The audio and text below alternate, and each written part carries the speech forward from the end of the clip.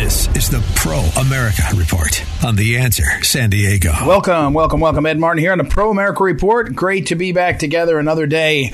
A lot more to talk about. In a moment, we'll talk with David Horowitz, the great David Horowitz, about what is going on in terms of the fight against the left. He was the left. You remember David Horowitz, the David Horowitz Freedom Center, and he started out on the left as a self-described leftist, Marxist, revolutionary, and he became conservative, and the best thing he does is tell you what the real deal is. So we'll talk with David Horowitz in a few moments. And Brandon Weichert makes another appearance. Brandon Weichert has been on before. He wrote a book called Winning Space. And this topic is near and dear to my heart because the late Phyllis Schlafly, for whom I worked, wrote in the late 1950s, a book called Strike from Space, and it was about Star Wars and the need for missile defense. Well, this is Brandon Weichert's book, which is from Republic Book Publishers, it's called Winning Space. We're going to have him on, and I want to talk to him about where our military is, and in particular, how important space is for our future. So we'll talk with Brandon Weichert in a few moments. Before we get to that, it's what you now know. When we're done with this segment, you will now know something about what's happening in a way that you didn't, hopefully, before. And very popular. Once a day, I send out an email that highlights a couple of points and some articles to read. It's called the Daily Wink. And if you go to proamericareport.com, you can sign up there and get that sent to you. So today, what you need to know today, and I did this in a video earlier this morning let me see what the day it is here. Wednesday morning at 9:45 East Coast time, I jumped on and did a streaming video, which is available on Facebook at Ed Martin Live, on YouTube at Phyllis Schlafly Eagles channel, and also on social media at Eagle Ed Martin on Twitter and Ed Martin on both Parler and Gab. And the topic I was talking about, this is what I want to talk to you about, is voter confidence. Voter confidence. And here's what I want to tell you. We are seeing playing out in front of us the exact thing that I predicted, which is the narrative machine has tried to say that anyone who believes that there was a problem with the 2020 elections is crazy. They want you to believe that you're crazy, you're actually some sort of seditious, wild rumor monger, conspiracy theorist, and they will say over and over again, no court has held that there was widespread fraud. And I concede that. No court has held that. But that's not the only way. It's not the only way that we have elections and have institutions and have things work. So when Georgia passed election integrity reform, that's what I'll call it, I tell people there are two reasons to pass election reform. One is if you see fraud. There's an instance of fraud. Therefore, I must pass a photo ID because we have people who are saying they're one person and they're another. In my own case, when I was chairman of the Board of Elections in St. Louis, we had people voting on both sides of the river in Missouri and Illinois. So we did some things to try to check. I didn't have legislation, but we took actions, executive actions as the election authority to change that. When we had Acorn, one of the Acorn affiliated groups, I think it was called Missouri Pro Vote, or it might have been just straight up Acorn. I might be getting that wrong, but it was reported at the time. So if my memory fails, you do a search, you'll find it. But right before registration, voter registration closed, like the day before or the day of the closing, the deadline, we had thousands of applications for voter registration handed in. And when we did a verification, it turns out there was lots of sloppy work and really fraud. And we referred it to the prosecutors. They didn't act, but that's not my problem. But I mostly said, what do we do to make sure we do elections better? And we went through and we were very careful. Another thing was we had a special election for an aldermanic seat where somebody had lost his seat and passed away, I think. And we had way too much mail-in balloting from one set of residences. It was a high-rise tower and it had like 95 or 98%. So we went to everybody and said, hey, we got to do something different because there's some reason to think there's fraud. In other words, when you see fraud, you take action. However, the other reason to enact changes to your elections, including laws, is when people don't have confidence the system works. And in St. Louis on Tuesday, just this week, Tuesday, in St. Louis, city, I think it was less than 15% of the people that were eligible to vote voted. In Jefferson County, a big county south of St. Louis, like 6 or 8% voted. In other words, voter participation is way down. And when you're trying to run an election authority, you're looking for ways to get a voter participation up. And one of them is to give people confidence that their vote counts, it matters, it won't be stolen, it won't be mishandled, et cetera, et cetera, et cetera. You go about making changes to your election authority even after successful elections because you're trying to increase voter confidence. So, for example, when I was chairman of the Board of Elections, we had a significant problem, in my estimation, of certain groups of people in St. Louis that didn't vote. In particular, Bosnian Americans, American citizens who were from Bosnia and had become American citizens, and especially Vietnamese American citizens who had come to from Vietnam to St. Louis and were citizens. They were voting at very low rates. And we are addressing this, saying, how do we do outreach? How do we do some things in their native languages? How do we give them confidence that their vote counts, that they won't be it won't be mistreated, they won't be judged, et cetera, et cetera? We went through that, which brings us to today. We have a problem in this country where most Republicans think that the elections are not of high integrity, and many Democrats agree. In that setting, you would be crazy not to consider election reforms, integrity in elections, which is what Georgia did. And the common sense reforms they did, frankly, it wasn't as conservative as I would have liked. But it was, I think, things that made sense, including photo ID, including requirements regarding signature verification, things that are common sense. And here's where it gets wild. I'll just set this up again. What you now know is there are two reasons that make common sense and are justifications for making changes in elections. One is you see fraud, you got to fix it. The other is you see a problem in voter participation, voter confidence, you got to address it. That's what Georgia did. And the narrative machine has come up over the top on the American people and has just tried to smother us and say it's completely unjustified to pass election reform of any kind because there was no fraud in November 2020. And I am not willing to agree that there was no fraud, but I am willing to concede for the purposes of this conversation or an argument is, okay, that's not the reason. But another really good reason is the lack of voter confidence in the system. And the next line that you'll hear the left say is Donald Trump and his supporters did that by claiming there was a problem. There were plenty of examples in 2016 and 2018, but mostly after 2016, of the Democrats doing that, of Hillary Clinton doing that, talking about Russia, Russia, Russia. And it doesn't matter now who said it or why. What matters is 14% participation in the election in St. Louis this week. And what matters is 2/3 of all Republicans think the elections are rigged. And 1/3 of Democrats think there's problems. Whatever the reasons are, common sense reforms and the judgment of the state legislatures should be reasonable. It is reasonable. It should be acceptable.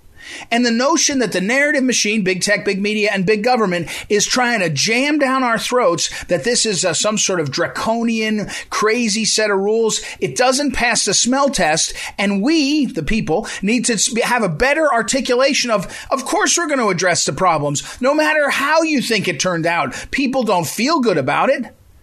They saw the polls, the counting stop for an hour or two and then restart and suddenly it switches. They see all of those things, I concede again, have not been shown to be fraud in a court. But they've been shown to be a part of the facts that people know that makes them wonder.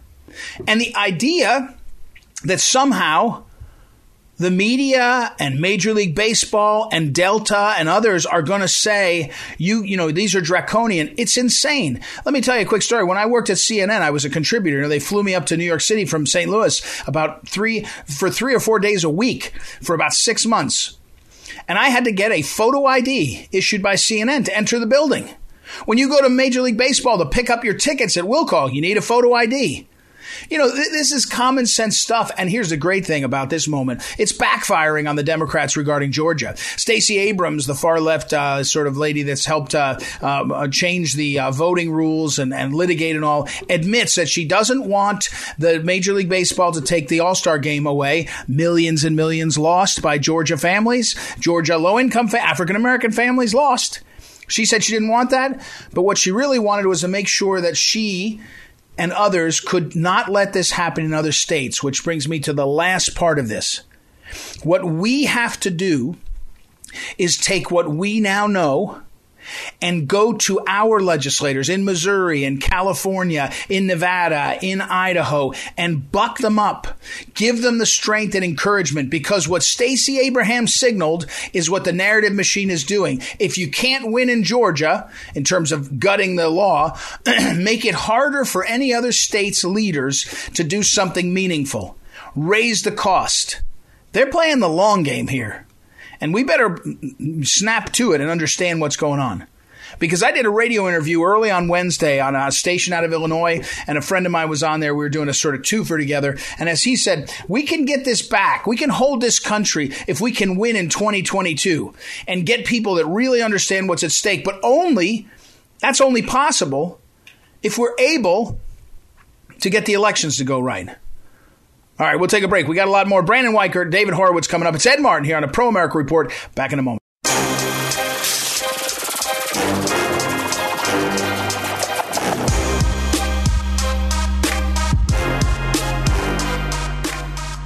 Welcome back. Ed Martin here on the Pro America Report. Our next guest has been on with us before. His name is Brandon Weichert.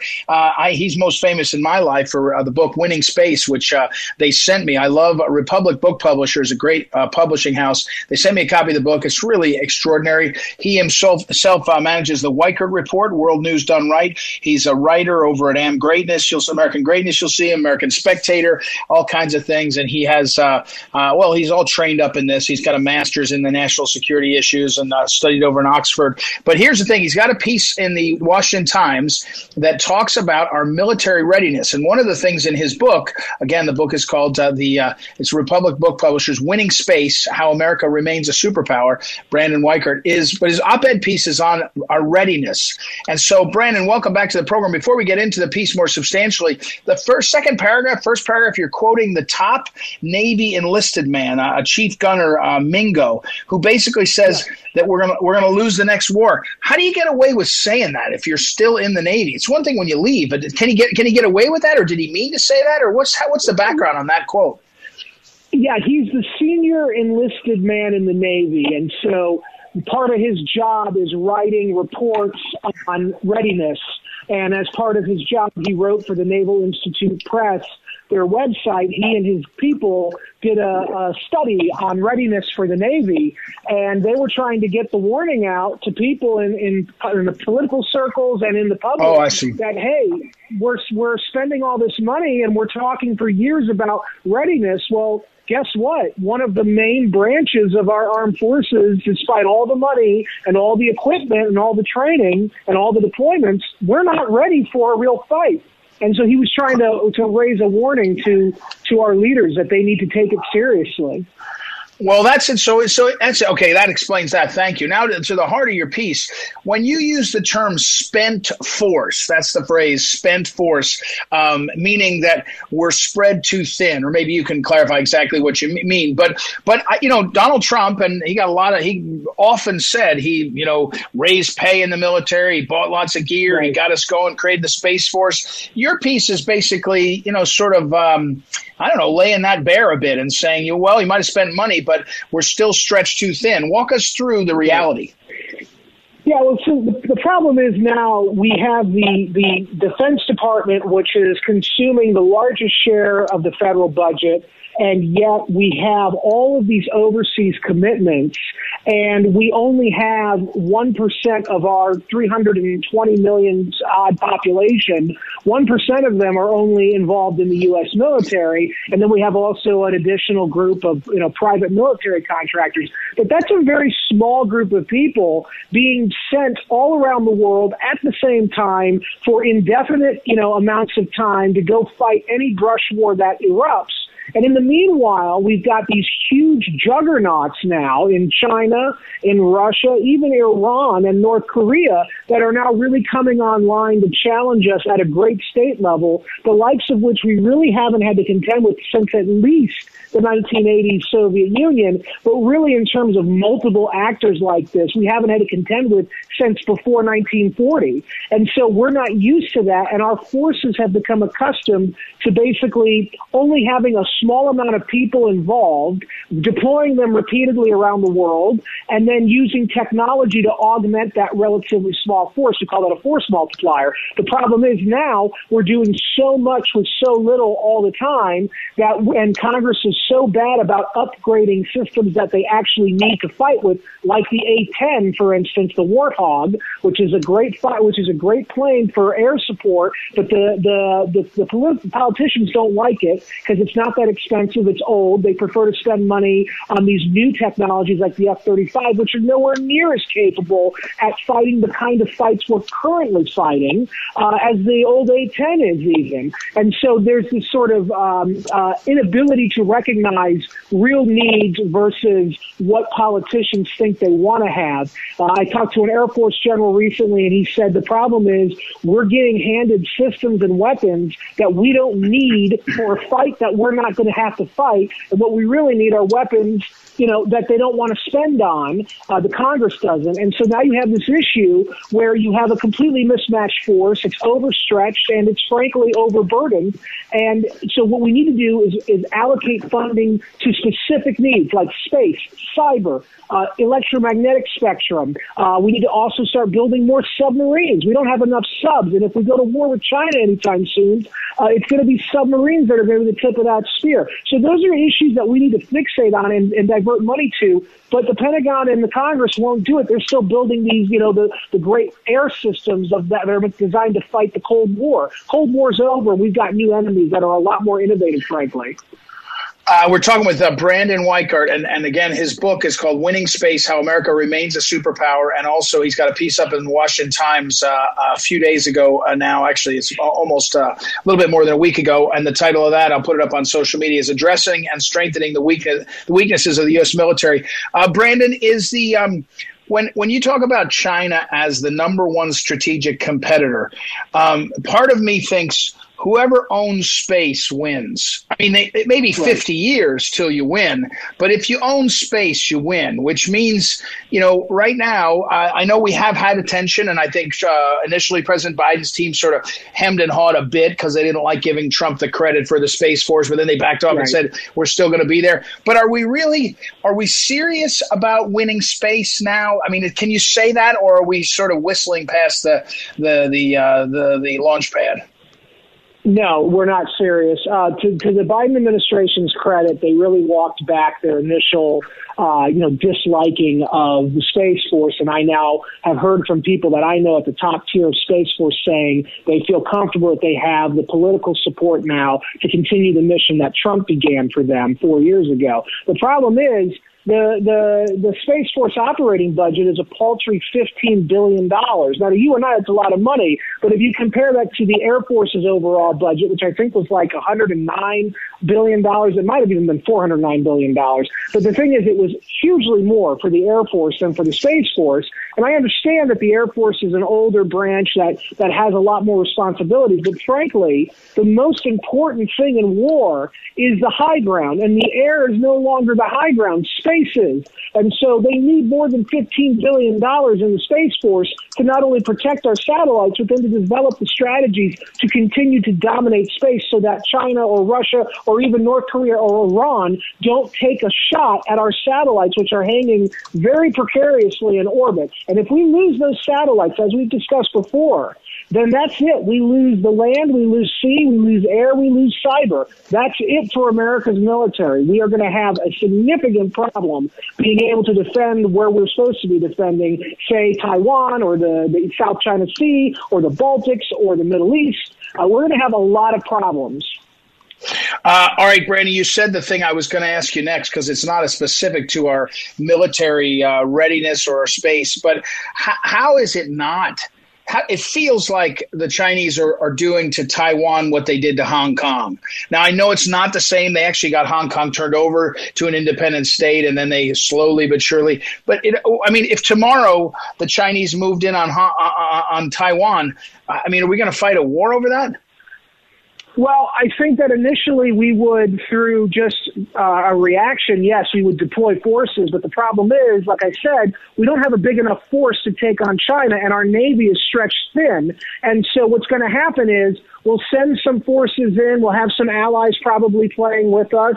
And what will happen is China's going to knock out those satellites. They're going to go after us in cyberspace. And then they're going to also degrade the EM spectrum, which our communications gear relies on. And so they're going to deny us the ability to coordinate and communicate. And then they'll have those American forces, that handful that we deploy, they'll have them isolated, and they'll be able to destroy them or to keep them away from the main fight while they move into Taiwan. And the whole goal of Beijing is to keep the full force of America's military over the horizon long enough for them to take Taiwan and to fully, bring it to heel. That way they force Washington to negotiate a new settlement wherein China is the big dog in the Indo-Pacific and America's kept beyond forever and always on the defensive. That's what this is about. It is a political objective. Take Taiwan, keep the Americans out long enough to secure it, and then force the Americans to basically surrender the Indo-Pacific to China, and a new world order is born right there. And it's going to happen a lot sooner than people think.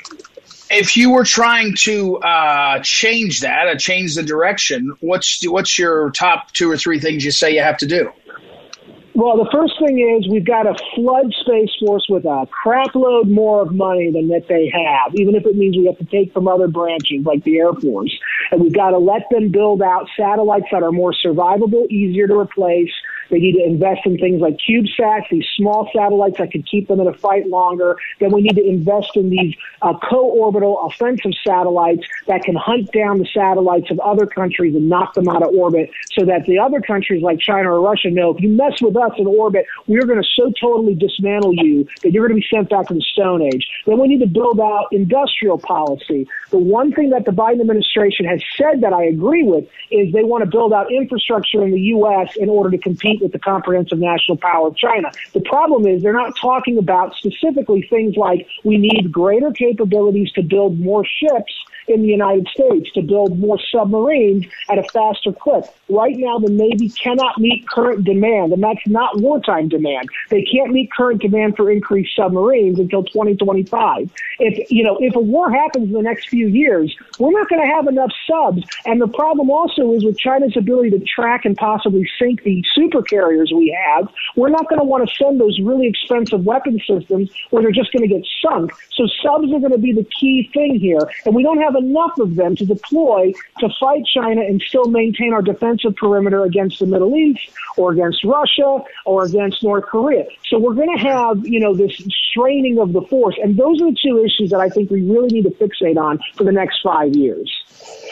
Well, I hope everybody's listening to you, Brandon. Brandon J. Weichart, his book is called Winning Space. His piece over in the Washington Times, among other places, and this one is addressing and strengthening the weakness of the U.S. military. I can't, I can't emphasize enough how convinced I am, probably by you and others, that the issue of space, somebody's going to get there first and going to dominate the whole world. And I mean, if we do it, we'll be typical. We won't dominate. We won't demand the whole world, kind of give us everything. We'll be open, whereas the Chinese will be different. So thanks, Brandon. As always, we appreciate it very much. Again, we'll put it up on the on social media, all the places to get his book, which is also by one of my favorite publishers, Republic Book Publishers.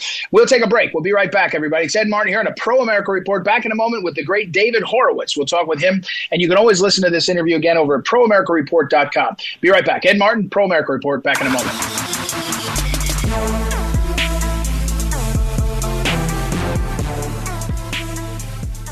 Welcome back. Ed Martin here on the Pro America Report. Time to talk to David Horowitz. It's been too long. Let's catch up with him. His newest book is The Enemy Within, How a Totalitarian Movement is Destroying America. David Horowitz, best-selling author of a gazillion books. David, you have to feel more right than happy because, my gosh, we're in a war, a battle over our country, as you've been talking about for decades, but it feels like we're on the run. How do you feel? We're losing our country very fast. We're really in the early stages of a fascist state. My concern with conservatives is that they're too nice. Don't refer to these people as liberals. They're vindictive bigots. But the Democrat Party is organized to end the two-party system, which is what my book, The Enemy Within, is about. They have conducted a campaign against voter ID. Why would you want to get rid of voter ID, except if you want to stuff ballot boxes, which is what they do. They're professionals at it. You have this case in Georgia. First of all, you need a photo ID to get food stamps. The idea that poor blacks or poor minorities are so stupid that they're unable to get themselves an ID is ridiculous on its face. If it were true, the remedy would be to make it easier. Let's invest some money, make it easier for everybody to get a photo ID if they need one and don't know how to do it. What's really going on in Georgia is that they want to be able to steal the next election as they stole the last two. That's the reality. And look at, and they use the race card. The Democrat Party is an anti-American party, and it's a racist party. And people have to talk using this kind of language because that's where they're at now. Opening the southern border in the midst of a global pandemic is insanity. The estimates are there'll be 1 million illegals pouring across the border unvetted, and that 10% of them will have COVID. That's 100,000 COVID carriers. That's the biggest super spreading event ever. And there's no rationale for it. It's just that Biden came in, acted like a dictator, issued 35 executive orders out of spite against Trump to undo everything Trump did without regard for whether it was beneficial or not. Now we have the largest humanitarian crisis on our border in my lifetime. I mean, and it's kids. They're going to have 180,000 unaccompanied minors. It's epic child abuse by Biden and Kamala Harris and the Democrat Party. We're talking. But David, by moving the All-Star game that deprived an African American city of $100 million. Atlanta, everybody in charge is black in Atlanta, and shifted it to a white capital, and all the time they're calling Republicans racist. These are people in the White House. We're talking with David Horowitz. David, let me ask you this: why is it? Why does it? Is it? Am I right when I say that too many Americans are passive, and that we're standing here kind of taking it, saying, "Well, this is bad, but we'll win the next election." When yes, that was the problem for about 30 years, but it's changed. It changed with Obama, but it's rapidly changing now, and because of leadership of people like Donald Trump and Josh Hawley and Ron DeSantis and Ted Cruz. I think conservatives are waking up that they're, well on the way to losing the country. These guys want to print, mind you, $5 trillion with nothing to back it up, which will cause a terrible inflation to begin with. And they want to, and they lie. Everything they do is a lie. This isn't an infrastructure bill. Child care is an infrastructure. They've got $20 billion allocated, get this, to destroy a racist highway. If this sounds lunatic, it is. But that's because these people are delusional. They think they're going to make a new world. They think they're gods. It is so dangerous. And that's one of the reasons they want to destroy Christianity and any religion. They hate religion because people who are religious, are obedient to a higher power, not to politicians. These politicians want to act like gods and run roughshod over us. So we have a repressive regime here that is very dangerous. They've got a one-vote majority in the Congress, and they're carrying out the most radical transformation of America in its history. These people have no respect for anybody who disagrees with them. And if you're right and you disagree with them, they'll call you a racist. Right. We're talking with David Horowitz. David Horowitz's newest book is called The Enemy Within, How a Totalitarian Movement is Destroying America. David, I have just a minute left with you.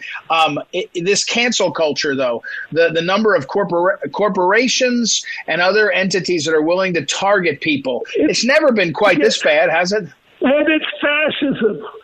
When they, take Dr. Seuss off the shelves and close down Peter Pan and Dumbo, this is book burning.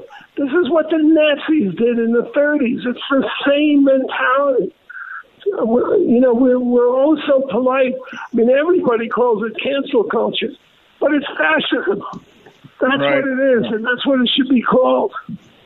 Yeah. If you want to find out more, everybody, listen to David Horowitz. Go ahead and read his books. His newest book, The Enemy Within, How a Totalitarian Movement is Destroying America. David, thanks as always. I got to run. I appreciate you, and we'll have you back very soon.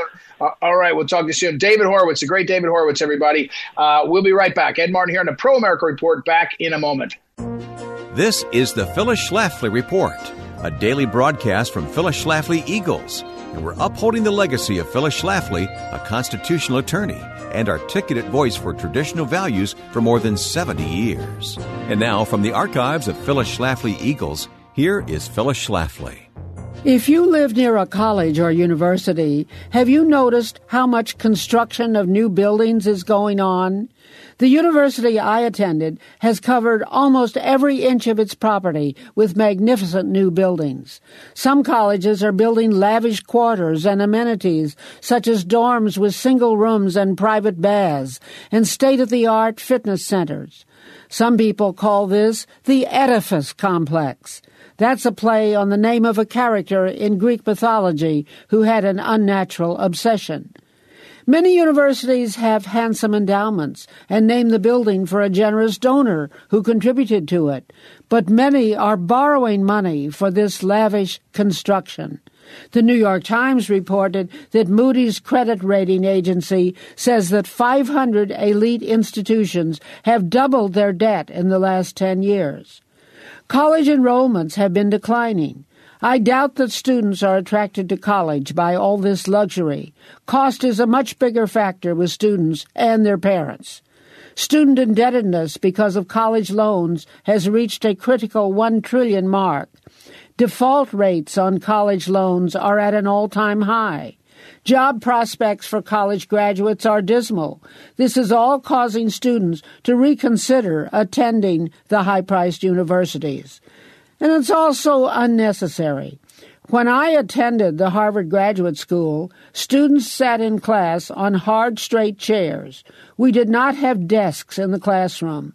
We took our notes on a long, straight piece of wood used in common by a whole row of students, on which students for generations had carved their initials.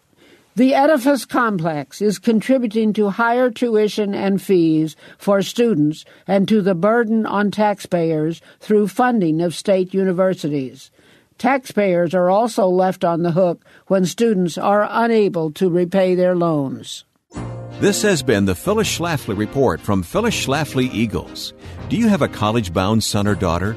Do you care about the next generation? At phyllisschlafly.com, we expose the liberal agenda and anti-Christian mindset found on most college campuses and help equip conservative students to stand up for their beliefs. Visit us at phyllisschlafly.com and join us again next time for the Phyllis Schlafly Report.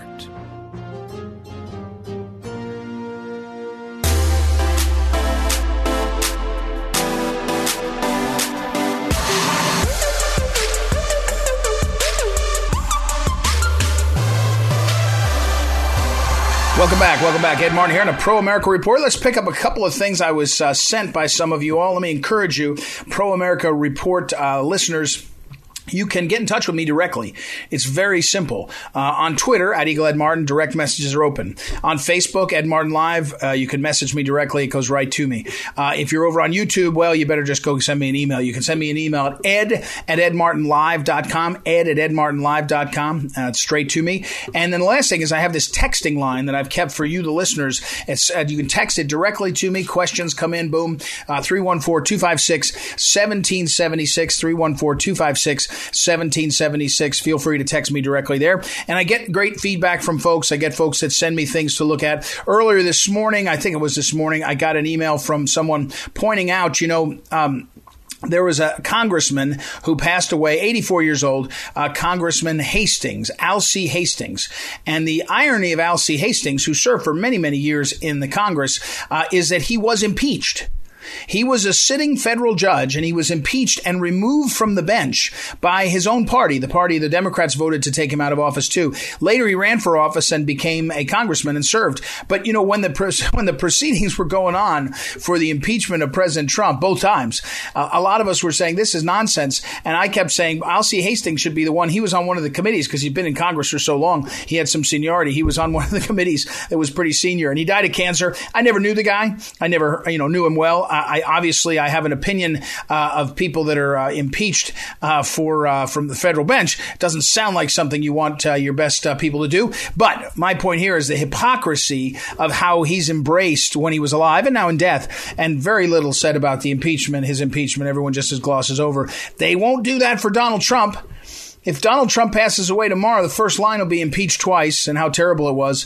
And both of them were nonsense. But that double standard is no surprise to you. All right, someone else sent me, it's about 4 days ago, a tweet on Twitter from an activist, but it was about the ACLU. The ACLU, which is supposed to be our civil liberties, American Civil Liberties Union, and they're supposed to fight for civil liberties. And the reality is that they did an analysis, a privacy audit about their data sharing, and they hired a specialty. That guy tweeted, and he said, I cannot reveal what I am telling you.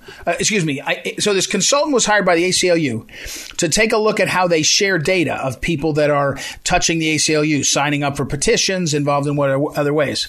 What he found, and what he could not say publicly except to point to the fact that the ACLU recently announced their online privacy statement has changed. And what they basically found was they were sharing with Facebook all kinds of data. Now, I can't tell if it's only Facebook or others, but what he tweeted was yesterday the ACLU updated their privacy statement to disclose that they share constituent information with service providers like Facebook for targeted advertising, and this flies in the face of the organization's public advocacy and statements. The point here is ACLU says it's for we the people and our privacy. They say they're going to fight against government intrusion and big companies and all. It turns out, they share the constituent information with Facebook, which means they sell it, which means they're making money. In other words, the ACLU, like many of these organizations, starts out with a position that they're going to be tough, and then they get bought off. I mean, not formally bought off. They don't come and say, if we give you lots of money, will you do what we want? But effectively, just trust me, if you're sharing this, if you've got thousands, millions of people who are bringing their data to you, like I expect the ACLU would, tons of people sign up for petitions that they do and sign up to send messages to legislators and all that. And if you're sharing that information with Facebook and you're the ACLU, you make a lot of money. You're getting a lot of money for it. And soon you're going to change your tune on stuff. It's just this human nature. This is just human nature. You can't think of it any other way. It's just the reality of life. It's one of the reasons why when you see these think tanks on whatever side, liberal or conservative, that exist for 50, 60, 70 years, they almost always drift from their focus. In fact, the Olin Corporation, and I think the founders of the Olin, OLIN, famously said that their foundation should dissolve after about 30 years because they figured it wouldn't stay true to its roots. And they did that. So you find that. You can make a list, go down them. You find suddenly that some big think tank is taking lots of money from some area or some topic or some group, and suddenly they're softer on it. The most obvious one is the influence of China, the communist Chinese regime in American academia and some of our think tanks. We can go through a list of that, but let's not do it now. I don't want to bother. All right. One more point I did get sent to me. We've had a number of times on a great guest, Tammy Nichols from Idaho. And one of our listeners down in San Diego sent me an email saying, looks like Idaho might go really far on the pro-life front. The Idaho State Senate passed a heartbeat bill, which says when there's a heartbeat detected, 18 days, maybe 24 days, then the baby must be protected. And Tammy Nichols is in the state House of Delegates, the Iowa House of Delegates. So it moved over to the House, and they'll be taking it up. I expect they'll pass. I texted her and said they'll pass. But good eagle eye to whoever that listener, I think his name was Thomas in San Diego, who noticed that Idaho one. I did an interview with an Iowa radio station about the pro-life efforts, and I invoked the Idaho heartbeat bill earlier. I guess it was midday Wednesday when I talked. And here's what I said: more and more people are pro-life. That's a fact. And more of our legislatures in states are going to step up and do these kinds of things. And part of the reality that you should be thinking about is that in the next 5 years, when Roe v. Wade is reversed, it will be a state-by-state fight. And coalescing, because they won't ban, no matter how they reverse Roe v. Wade, they're very unlikely to, say, ban abortion in America. I don't think they'll go that far. They may say you don't have a fundamental right to privacy that includes abortion. And so the battle will go state to state, and states like Idaho and Iowa and Missouri will lead the nation. And California, of course, will lag behind. That'll be part of it. But it'll be this incredible dichotomy. All right, everybody, thank you, as always, for listening. Thank you for those listener feedback comments. And thank you to Noah, our great technical director, Joanna, our booker. We'll be back tomorrow. It's Ed Martin here on the Pro America Report. Talk to you then.